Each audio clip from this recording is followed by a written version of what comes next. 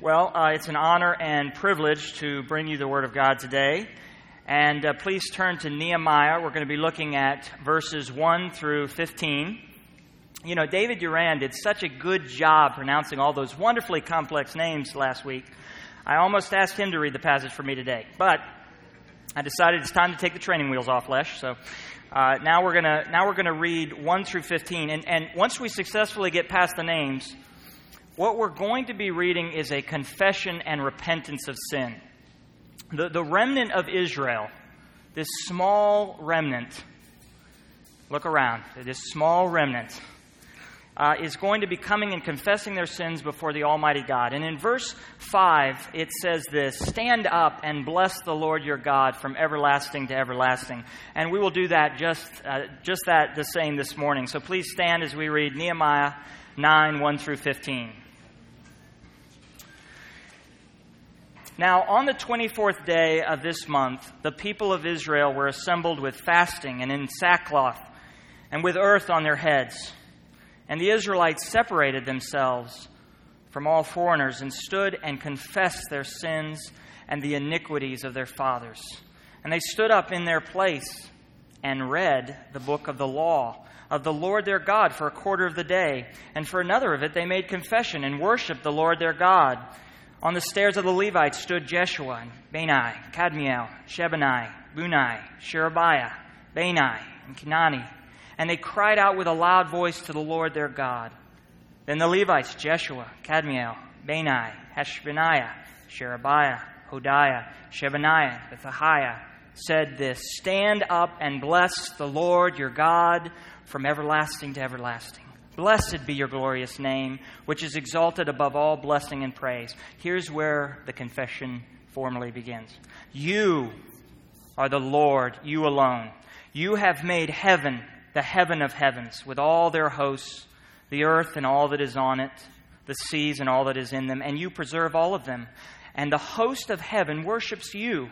You are the Lord, the God who chose Abraham and brought him out of Ur of the Chaldeans and gave him the name Abraham. You found his heart faithful before you, and you made with him the covenant to give to his offspring to the land of the Canaanite and the Hittite and the Amorite and the Perizzite and the Jebusite and the Girgashite. And you have kept your promise. For you are righteous, and you saw the affliction of our fathers in Egypt and heard their cry at the Red Sea, and performed signs and wonders against Pharaoh and all his servants and all the people of his land. For you knew that they acted arrogantly against our fathers. And you made a name for yourself, as it is to this day, and you divided the sea before them. So they went through the midst of the sea on dry land, and you cast their pursuers into the depths, as a stone into mighty waters. By a pillar of cloud you led them in the day, and by a pillar of fire in the night, to light for them the way in which they should go. You came down on Mount Sinai and spoke with them from heaven, and gave them right rules and true laws, good statutes and commandments. And you made known to them your holy Sabbath, and commanded them commandments and statutes and a law by Moses to your servant. You gave them bread from heaven for their hunger, and brought water for them out of the rock for their thirst. And you told them to go in to possess the land that you had sworn to give them." The word of God. Please be seated.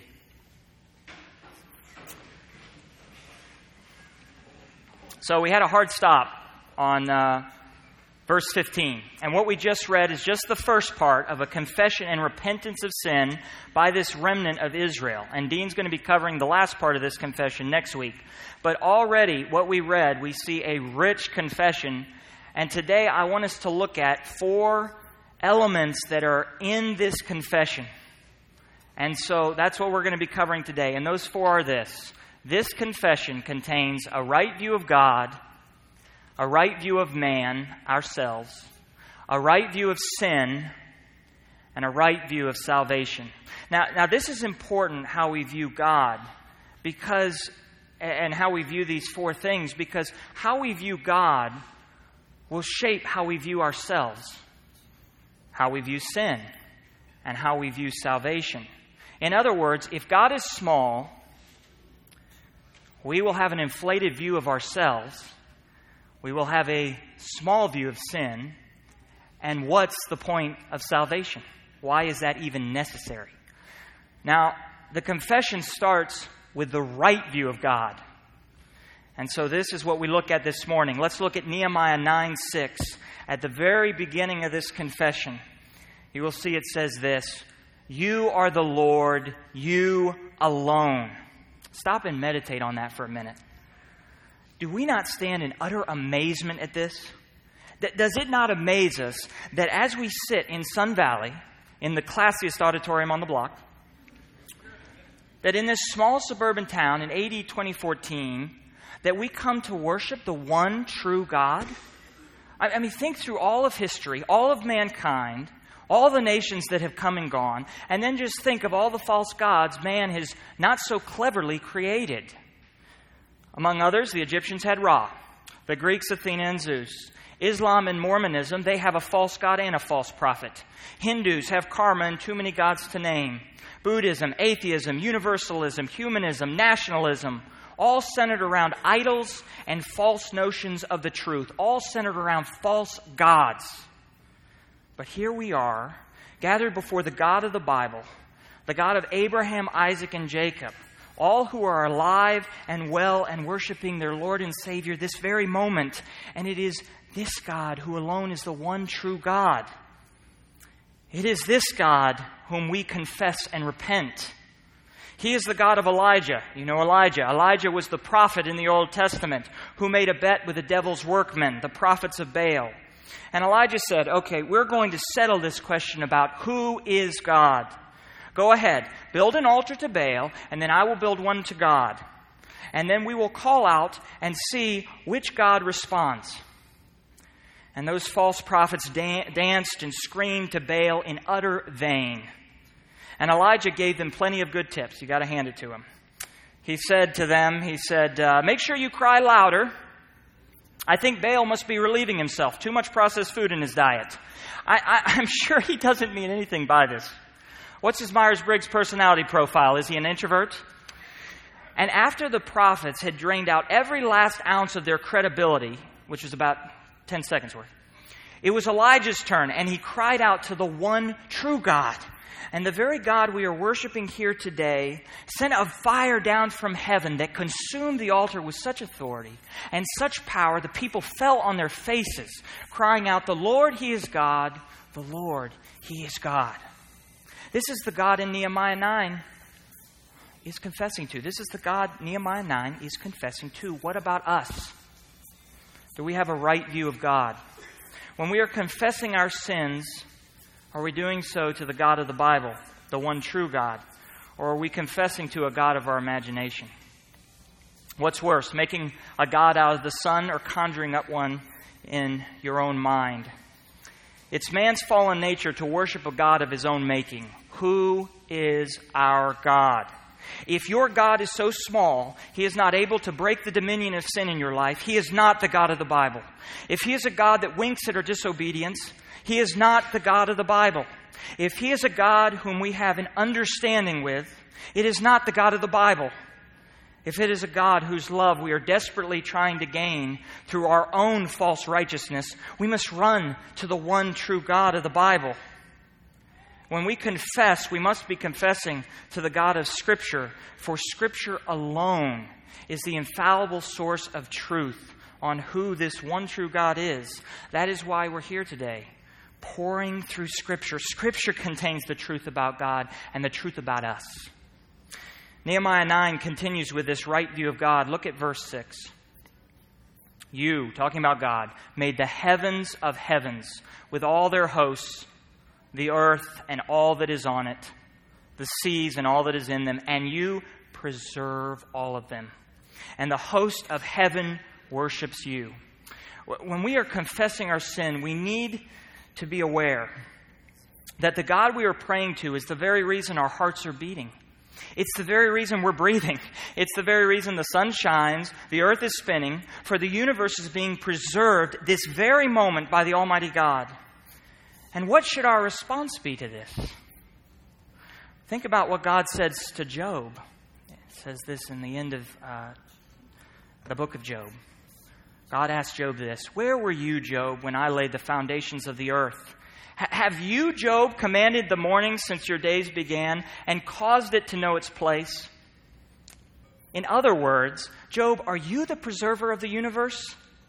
And Job's response has all the fruits of true confession and repentance. This is what he says. Listen, "Behold, I am of small account.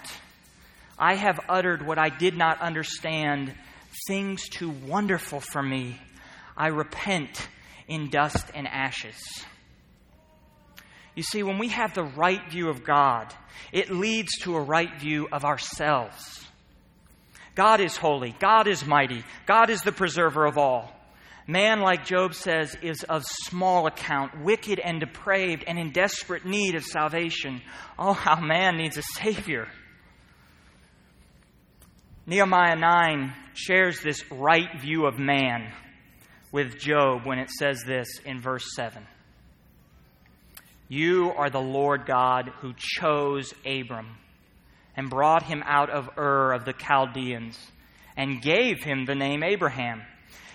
We must never forget that it was God who chose Abraham. It was God who condescended to man to enter into an everlasting covenant with him. An everlasting covenant where God promised to be Abraham's God and to his offspring after him. And this promise to Abraham was conditioned on God's righteousness, on God's nature, not man's. The confessor in Nehemiah 9 would agree with what we read in Psalm 8 when it asks, "What is man that you, God, are mindful of him?" God's covenant with Abraham demonstrates his infinite grace, his infinite mercy poured out on his chosen people. And we see here the right view of God and the right view of man. Thirdly, this confession and repentance in Nehemiah also has the right view of sin. Now, we're going to see, particularly in the passage next week, this point, but let's set the stage, reading verse 13. "You," talking about God, "came down on Mount Sinai and spoke with them from heaven and gave them right rules and true laws, good statutes and commandments." The law of God, right, true, and good. It was the law of God that was read before Israel at the very beginning of this chapter, pointing them to the truth and convicting them of their sin. You see, God's law isn't an evil, abhorrent thing. Psalms 119 speaks volumes to the Christian. It says this, "Oh, how I love your law. I meditate on it day and night." The law of God is not evil or despotic. Mankind, it is us who are evil and depraved. We're the evil and depraved ones. We are the ones who trample and spit on what is good and righteous, what is holy and blameless. It isn't God's law that's the problem. It's man's sinful, rebellious desires that's the problem. Listen to Nehemiah 9, verse 9. "You, God, saw the affliction of our fathers in Egypt. You performed signs and wonders and divided the sea before them. By a pillar of cloud you led them." Wow, all those miracles. After God had done all these miraculous works on behalf of Israel, what did the Israelites do the moment Moses was out of sight on Mount Sinai receiving what was good and right? They built a golden calf to flaunt their wickedness and rebellion. What would we have done? We might tell ourselves, well, if God sends fire down to light our bonfire at the property several weeks from now, well, then I'll repent. Or if he parted Lake Norman while we watched in lawn chairs on the bank, that would get me to my knees. That would be impressive. Or if he sent a plague and a pestilence to Washington, D.C., well, never mind. He's already done that. Anyone want to say amen on that? No. The point is, look at what God did for Israel. All the incredible and miracles and the giving of the law, what was true, what was right, what was good, and their unfaithfulness was galling. Are we better than Israel? Do we take sin seriously? When we confess our sin, is it just that, a confession? Or is it followed by true repentance, a turning from sin? How many idols do we have stored in our heart? Money, food, selfishness, alcohol, pornography, pride, unbelief, and how quick we are to point blame to the law of God for infringing on our rights to sin, instead of recognizing that the sin we hold so dear leads to death and destruction. We must never underestimate the seriousness of sin. In light of God's law, which is good, right, and true, and in light of who God is, holy and blameless and wonderfully good, as Christians, when we sin, we are being robbed of the true joy and peace and rest found in God alone. The right view of God leads to the right view of man, which leads to the right view of sin, which leads to the right view of salvation. The right view of salvation. Look at the end of verse 8, and probably the sweetest verse in this passage, talking of our God. And you have kept your promise, for you are righteous. Isn't this an ironic and humbling statement? Think about when this was written.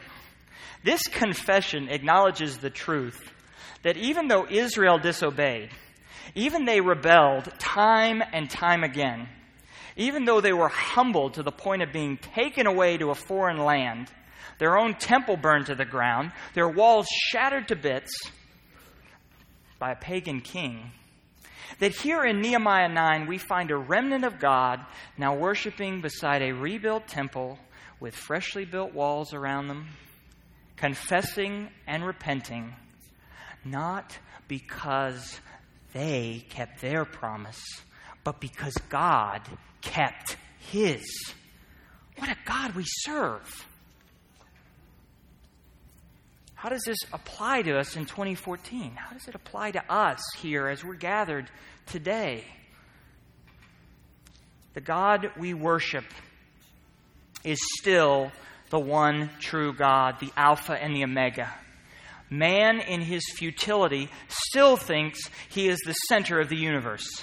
He isn't.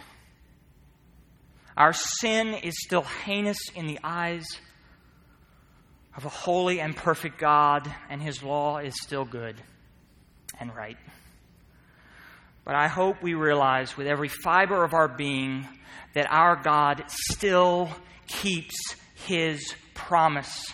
For unlike the remnant in Nehemiah, we now know the name of the one who was promised.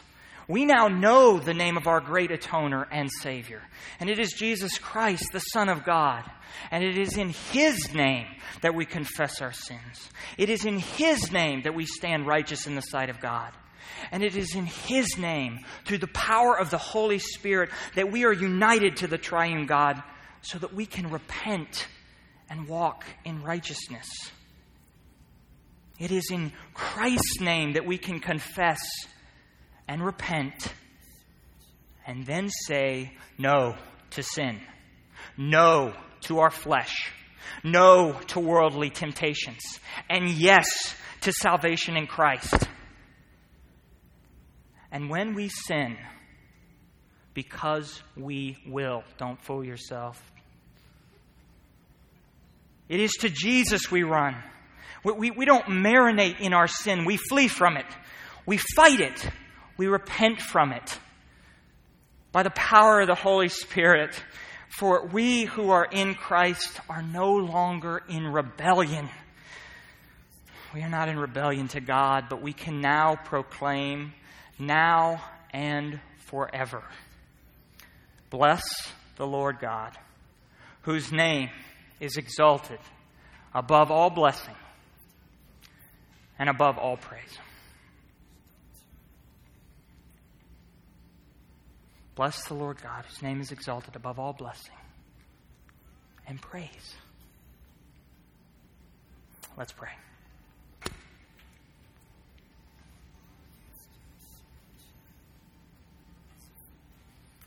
Father, we pray that the Spirit would stir our hearts to true repentance, so that we may delight and experience all the richness of your grace and peace. We thank you that you had mercy on us, Lord, that you loved us enough to send your Son to die in our place, and gave us your word that we may meditate on it day and night. We love you, God. It is in Jesus' name we pray all these things. Amen. Please stand with me as we close out the service, worshiping the one true God.